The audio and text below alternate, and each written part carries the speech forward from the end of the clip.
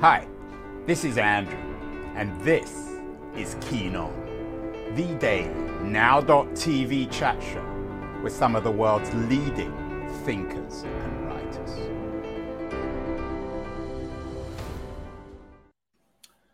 Hello, everybody. I'm going to put us on general camera. You don't see me.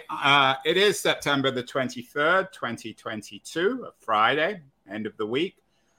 We've been having a number of interesting conversations about China over the last few weeks. Earlier this week, we talked to the Wall Street Journal writer, correspondent, Lisa Lin, on China's supposed new kind of surveillance, not just its surveillance government, but its surveillance economy and its surveillance economics. She's the co-author of an interesting new book with a Wall Street Journal colleague, Josh Chin, who was also on the show, called Surveillance State. They also co-authored a piece in the Wall Street Journal a few weeks ago, The Two Faces of China's Surveillance State, in which they suggested that the Chinese leader Xi Jinping is his grandest ambition is the creation of a new kind of modern government powered by data and mass digital surveillance.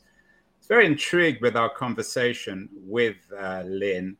I even wrote actually about something today suggesting that one of the things she said was that we have a very much, I think, an Orwellian reading of China, everything we interpret in terms of 1984 and the future of China, imagining it as a continuation of our own history.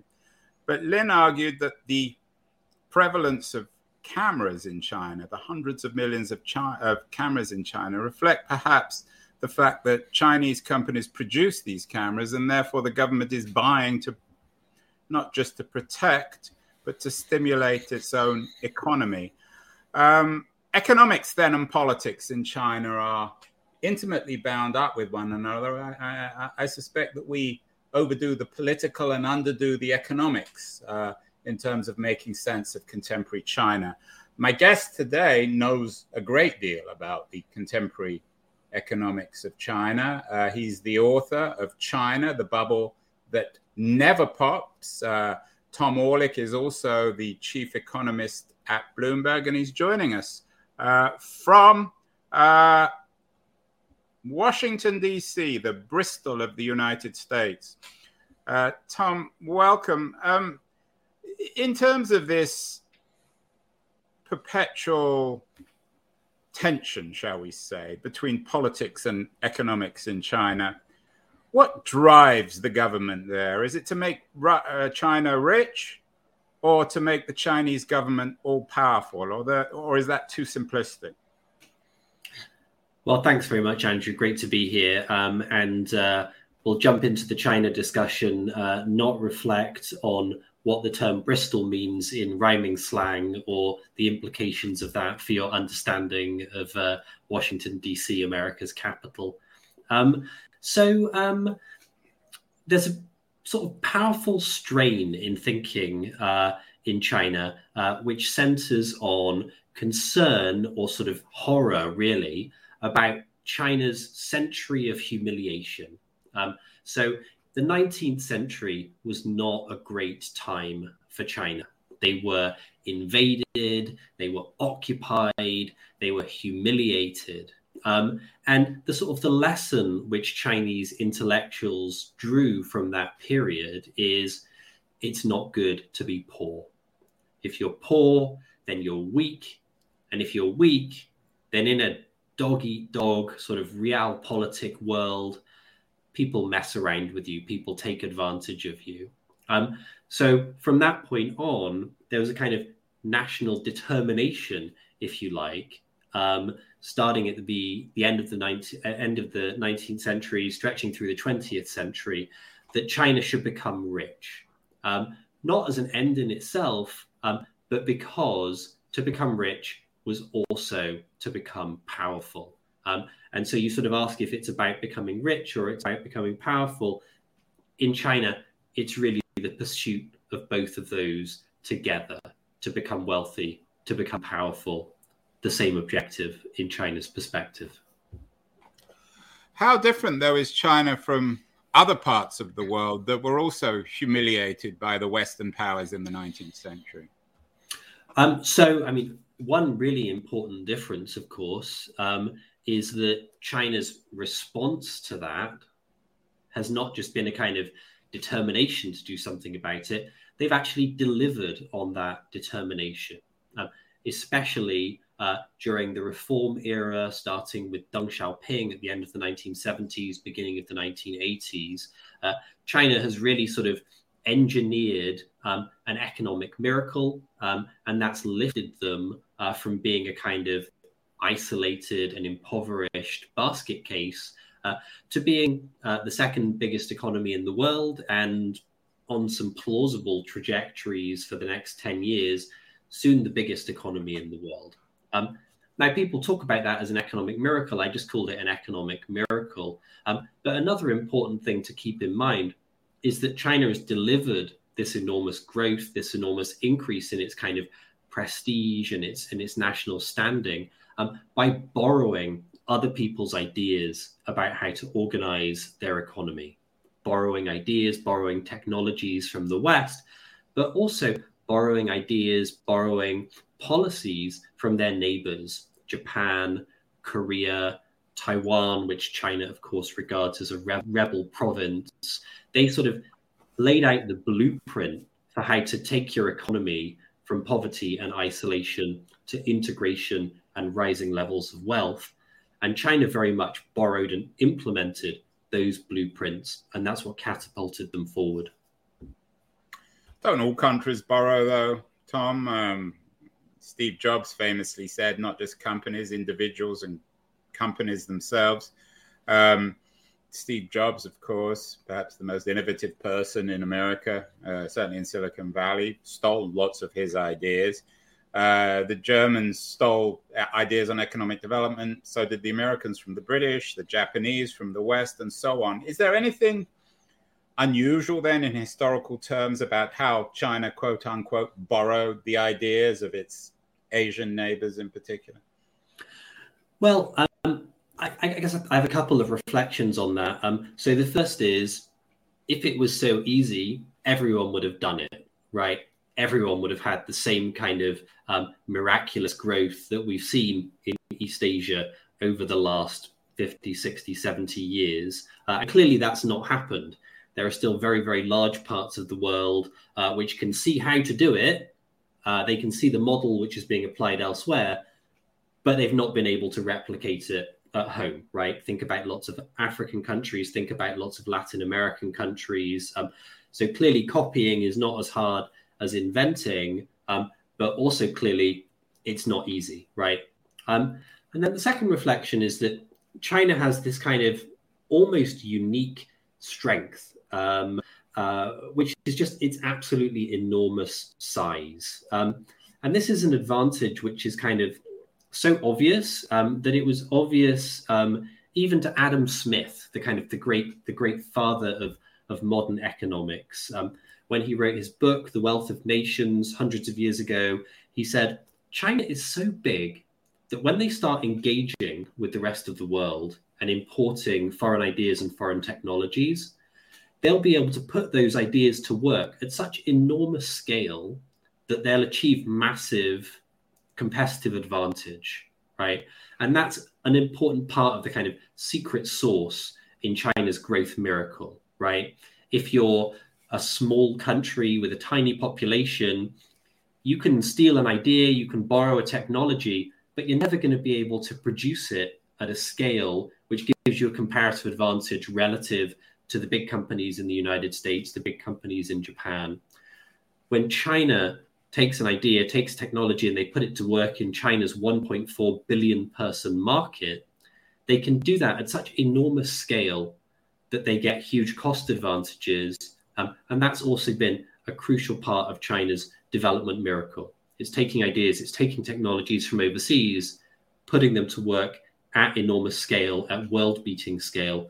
Those two things together have been what propelled China forwards.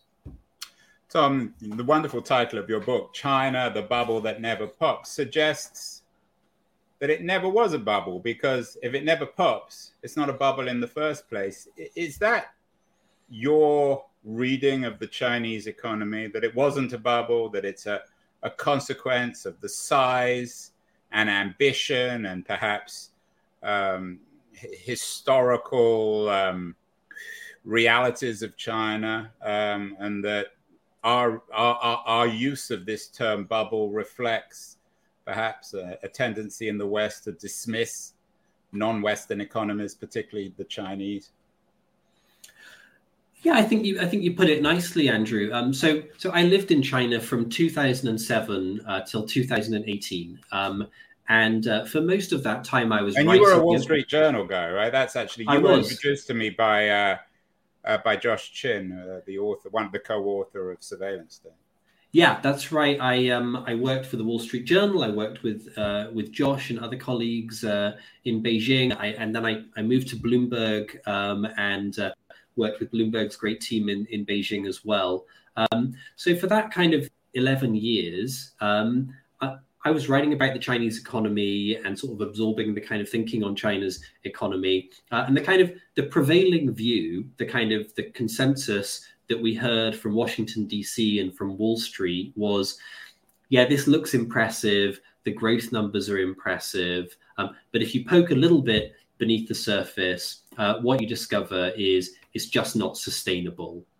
It's built on a foundation of debt. You can't carry on taking on more and more debt. And so at some point, the Chinese sort of miracle is going to be sort of revealed as a fraud. There's going to be a kind of catastrophic collapse, and China is going to join other economies on the kind of dustbin heap of history, or the also ran list in the global economic race. Japan in particular, I'm guessing. Well, exactly. People point to the Japan analogy. So as I was kind of packing my bags in sort of 2017, 2018, I had a rare moment of self-awareness. And I thought to myself, well, this story that we've been writing about the coming collapse of China for the last decade doesn't seem to be playing out, right? We've been saying it's not sustainable. We've been saying the bubble's going to burst, but it never seems to burst. So what I wanted to do in the book was explain the problems, and there are a lot of problems in China's economy, but also talk about how perhaps here in Washington, D.C., how on Wall Street, we don't recognize the strengths of China's economy. We just did a show earlier today, Tom, with a RAND analyst, Brian Michael Jenkins, has a new book out about plagues and their aftermath. We talked about COVID and we talked about China, actually. You have an interesting piece out on Bloomberg, which you co-authored. China crushed COVID, but COVID-0 could crush China. Are you in the bubble business now, too, about suggesting that even though China overcame COVID, that eventually it's going to catch up with it and eventually reality is going to hit China? So there's been a really interesting sort of shift in the way the world has seen the COVID responses of China on one hand and the West on the other. And I think it sort of goes something like this. In 2020 and 2021, it looked like the Chinese system and the capacity of the single party state to mobilize society into a kind of coordinated fight against the virus was the right response. China saved lives. Very few people died from COVID in China. They got their economy going again. And here in the West, we didn't seem to be able to do it, right? And so we had, a tragic number of deaths, and our economies suffered a sort of crushing blow. And so Xi Jinping in 2020 said, COVID, it demonstrates again the superiority of the socialist system. Now, here we are in 2022, and things look really different, right? America has opened up again. Europe has opened up again. We're back in our offices. We're back in schools. And our innovation systems produce the best-in-class vaccines. And China, unfortunately, is still stuck with lockdowns. Shanghai, Beijing, Shenzhen, Chengdu, massive Chinese cities, all suffering from draconian lockdowns this year. Their innovation systems haven't been able to produce the vaccines which they need to kind of give their population a measure of immunity. So the narrative has changed again, right? And now no one is saying, yes, this demonstrates the superiority of the Chinese single state model. People are saying, well, actually, this demonstrates the kind of the rigidity and the lack of innovative capacity of the Chinese model. In fact, I'm not sure either framing is quite correct. I think I would make the case that actually neither side has got this at all right. Perhaps there's no right response to a pandemic. And in fact, what we've had demonstrated is that both the US model, which failed to contain the virus and suffered so many deaths, and the Chinese model, which is stuck in this sort of rigid COVID-0 space while the rest of the world opened up, perhaps the pandemic has revealed weaknesses on both sides. I mean, my sense is that actually the Chinese model of a wise technocracy, to give it the best case scenario, which it's borrowed from Singapore, seems to have come out of COVID much stronger than the neoliberal model, which is still basically being pursued in the United States and the United Kingdom. And I think if we were having this conversation 6 months ago, or I guess 9 months ago at the end of 2021, I think I would agree with you on that. And I think a lot of people would agree with you on that. But in the last 9 months, the rest of the world has returned to kind of something like life as normal. In China, Shanghai, Beijing, Shenzhen, Chengdu, they've all suffered from lockdowns.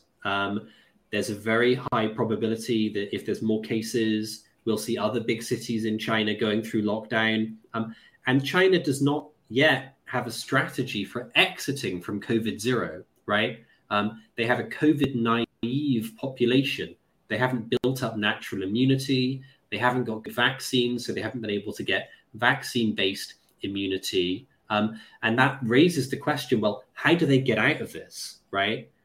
In a positive scenario for them, we get some more contagious but less deadly variants of the virus. China gets some advanced vaccines, they get some advanced treatments, and they can ultimately exit from COVID-0 without facing a huge cost in human life. And of course, that's the outcome which we all very much want to see for the Chinese people. But that's far from guaranteed, right? We still don't know how they get out of COVID-0. Tom, there seems to be two interpretations of whether or not the US and China, the two dominant 21st century economies and political powers, coexist in the 21st century. The first, and I'm sure you're familiar with both these arguments, is from conservatives like Aaron Friedberg, whose book, A Contest for Supremacy, suggests that it's a zero-sum game. Either China wins or America wins, and that there's no compromise. The other is from another guest we had recently, C. Fred Bergstrand, who argues in his book, The United States versus China, The Quest for Global Economic Leadership, that both the US and China are profoundly invested in the global economic order, so that they have many common interests. What's your interpretation? Maybe I'm oversimplifying a little bit, but can America and China coexist as global economic powers in the 21st century without going to war?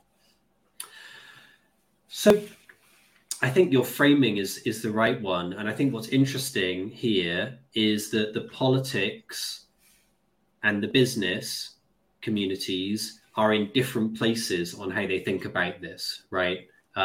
So on the political side, I think increasingly the view is that there isn't a world of playing nicely together, right? That this is a zero-sum competition. And Biden seems to be increasingly described as a China hawk in this context.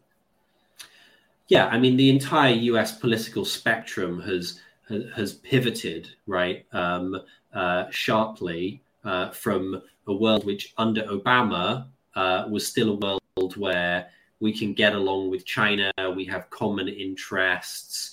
China perhaps is even on a kind of a path, if not to democratic reform, at least to kind of market reform. That was the kind of the consensus view under Obama, to a worldview now, which has very much been shaped by Donald Trump's claim that actually, no, China is our kind of implacable enemy and we have mutually incompatible systems. So I think that's kind of very much the prevailing view amongst the kind of policymakers here in Washington, D.C. In the business world, supply chains are still deeply enmeshed in China. You're not getting an iPhone or an iPad or any type of electronics, really, which hasn't come through the Chinese system one way or another. And so there's very much the view still remains that this is an integrated world and we have to get along together, right? So I think something's got to give, right? Either the government view that we're mutually incompatible and we have to separate and it's a zero-sum game has to give, or the business view that in the end we can all get along and carry on doing business together has to give. We can't have both of them at the same time for a sustained period. One interesting bit of news I saw recently was that Apple are thinking about a much more significant move of their supply chain out of China into India, perhaps suggesting that it's going to be the business view which aligns with the political view, not the other way around. Can China change its economy, Tom? We've done so many shows on Amelia Pang has a book out, Made in China, which is essentially built on the idea of the Chinese economy as a vast slave labor camp. Joanna Chu has a similar book, a new book out on China Unbound, a New World Disorder. One of the things that occurred to me talking to Lisa Lin, who's another of your Wall Street Journal ex-colleagues, was that the Chinese economy is quickly changing. It's not just based on producing parts for iPhones. It's built now on the development of manufacture of surveillance cameras. Can China really become Silicon Valley? And might that benefit everybody, the Chinese and the West collectively? Well, I mean, it's just very clear that China's economy has changed enormously over the last few decades, right? If we go back to 1980, it was an agricultural economy with no capacity to make anything but the very, very simplest manufactured goods. Now, China is a world leader in sustainable energy, a world leader in high-speed trains. Chinese researchers are at the forefront of thinking about things like AI. And in fact, one of the reasons why there's now so much tension and hostility between China and the United States is precisely because China's economy has gone through such a rapid evolution, right? It was all very well here in Washington, D.C., welcoming China's rise when China was growing quickly, but still pretty tiny compared to the United States. It's quite another thing welcoming China's rise when China is 70, 80% the size of the United States economy, and very likely on some projections to overtake in the next decade. So that's the chip war. That's the chip war, yeah. I think the other thing to keep in mind, I think the sort of one of the sort of themes which I try and hit in my book is the capacity of China's leadership to reinvent the model, right? So in 1980, China didn't have anything which looked like a market economy, right? Goods production was planned by the state. Prices were set by the state. There was no commercial banking system. Over the course of the 1980s, they fixed all of those problems.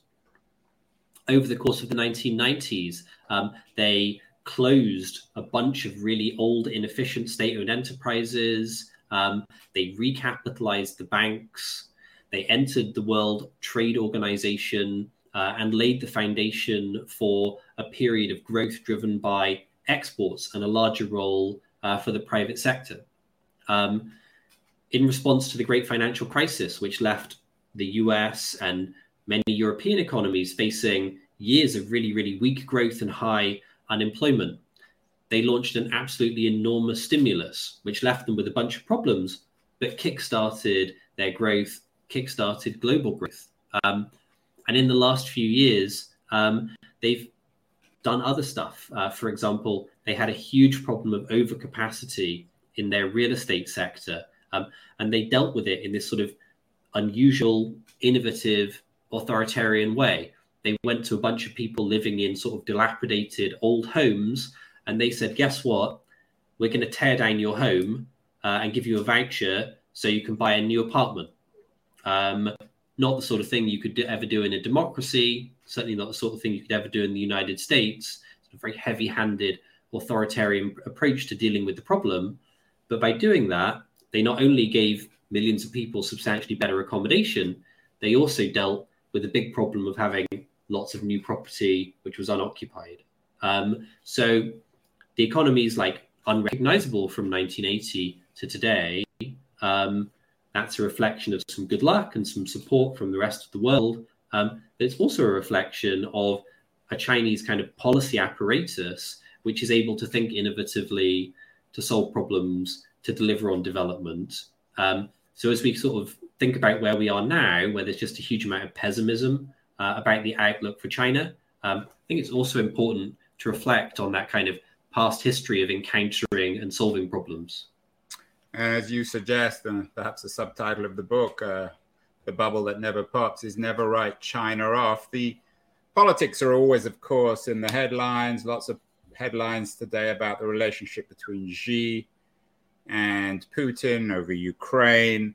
You had an interesting piece on Bloomberg about how the, quote, and I'm quoting here, the US-China war over Taiwan may already be lost for the Americans, not for the Chinese. When we think about Xi, Tom, how much input does he get from the business community? He's not a man we know very much about. I'm doing a show early next month with Adrian Geiges, a German journalist who has a new book out about him. There's very little known about this man. He's certainly not a wannabe Stalin. Does he have close ties to the business community? How does he govern, and how is he making his decisions? Yeah, it's a really good question. One of the things that Deng Xiaoping did, China's great reformer, is change the way in which leadership successions happen in China. So Deng was really worried about a return to the kind of chaos and dysfunction of the Mao Zedong era.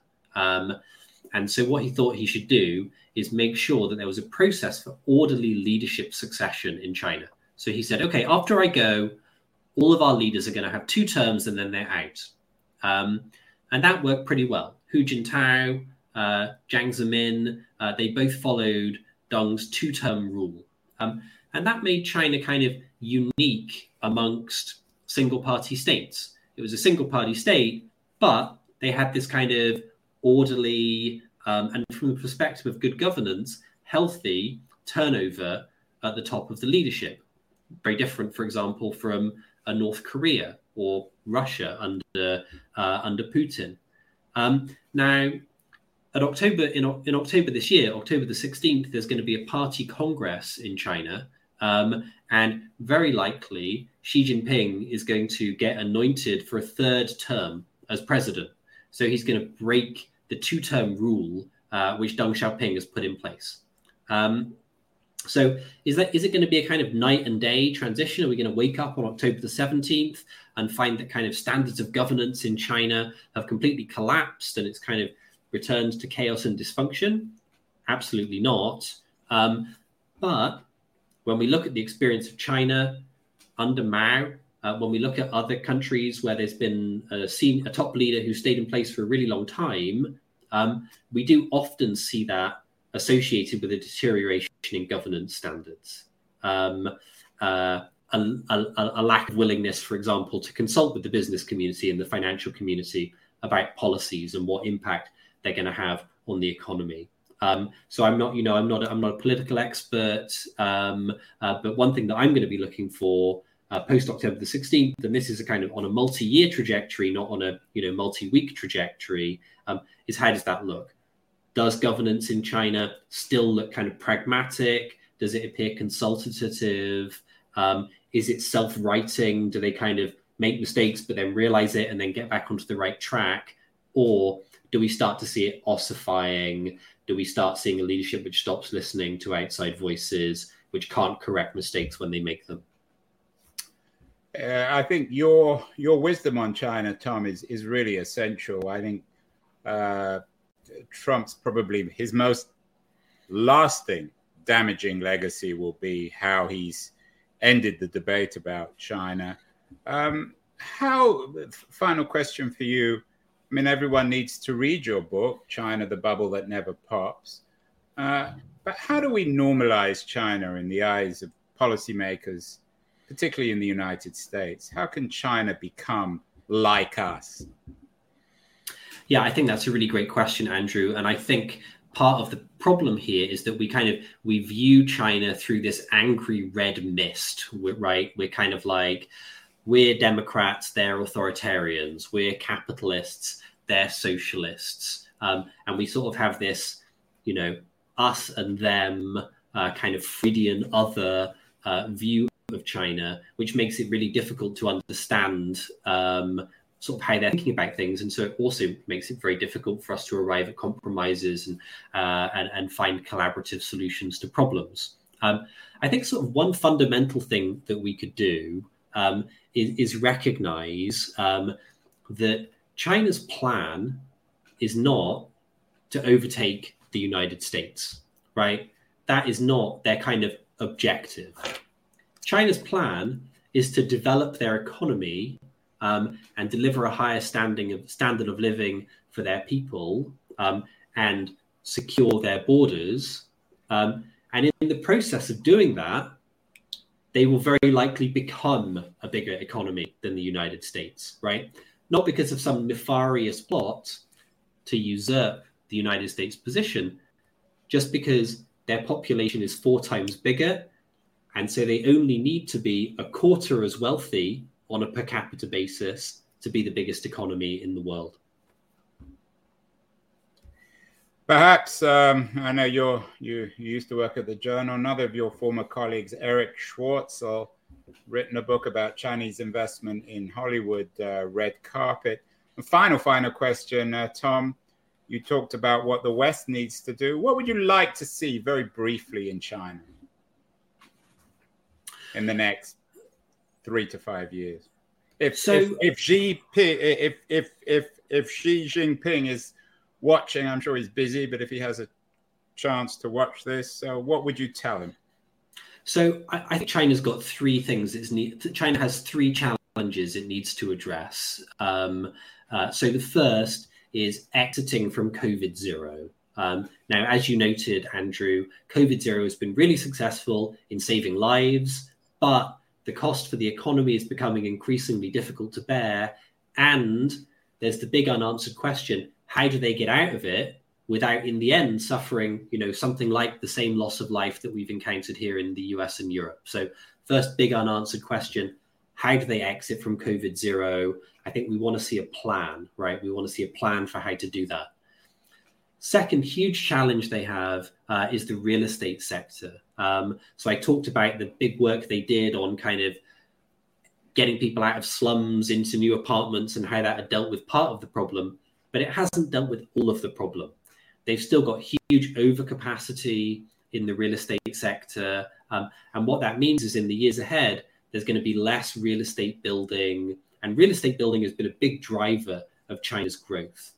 So I think we also need to see a plan for how they're going to address that challenge. And then I think the third challenge, and perhaps this is going to be the hardest one from China's perspective, it's a kind of political challenge, right?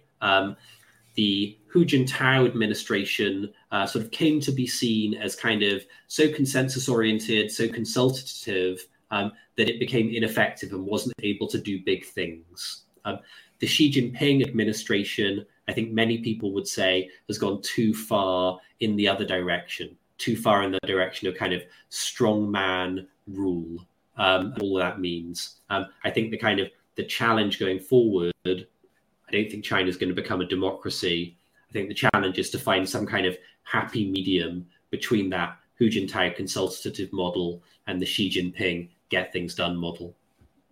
Wise words, wise advice from a wise man, Thomas Orlik, the author of China, The Bubble That Never Pops. Congratulations, Tom. The book came out last year. Congratulations also on all the great work you're doing at Bloomberg. Any other suggestions for further reading, either on China or the world, that's making us wiser, more reasonable, more educated, more informed? So can I suggest a couple of things that maybe are in the sort of spirit of fun rather than the spirit of Tom, information? You're in charge here. You're my Xi Jinping. You can do whatever you like on this show. Okay, I'd sooner be your Deng Xiaoping than your Xi Jinping, but I guess I'll take it. Okay, well, you can be him too. So the first one is I'm a huge fan of Thomas Pynchon. I kind of grappled with Gravity's Rainbow during my student days. I can't say I understood it terribly well. Pynchon's latest book, which isn't actually that recent, it came out a decade or so ago. It's called Inherent Vice. And it's kind of Pynchon's take on the Raymond Chandler detective novel. It's a lot of fun. Pynchon appears to have sort of mellowed a bit in his old age, so it's a much more accessible read, but still has the kind of, the jokes and the kind of lively intellectual play from the earlier Pynchon. So I enjoyed Inherent Vice a lot, and I recommend that one. And then the second is I'm a huge fan of the Maurice Sendak books, Where the Wild Things Are, Outside Over There, In the Night Kitchen, and there's just been a kind of an exhibition of Maurice Sendak's work by a big gallery, and as part of that, they put together a book called Wild Things Are Happening, which brings together a bunch of Maurice Sendak's art from his books, from theatre designs. I didn't know this, but Maurice Sendak did designs for sort of plays and things like that, and a bunch of essays and interviews with people who knew him and have great insights into his work. So Wild Things Are Happening, sort of big book of Maurice Sendak art. That's my second recommendation.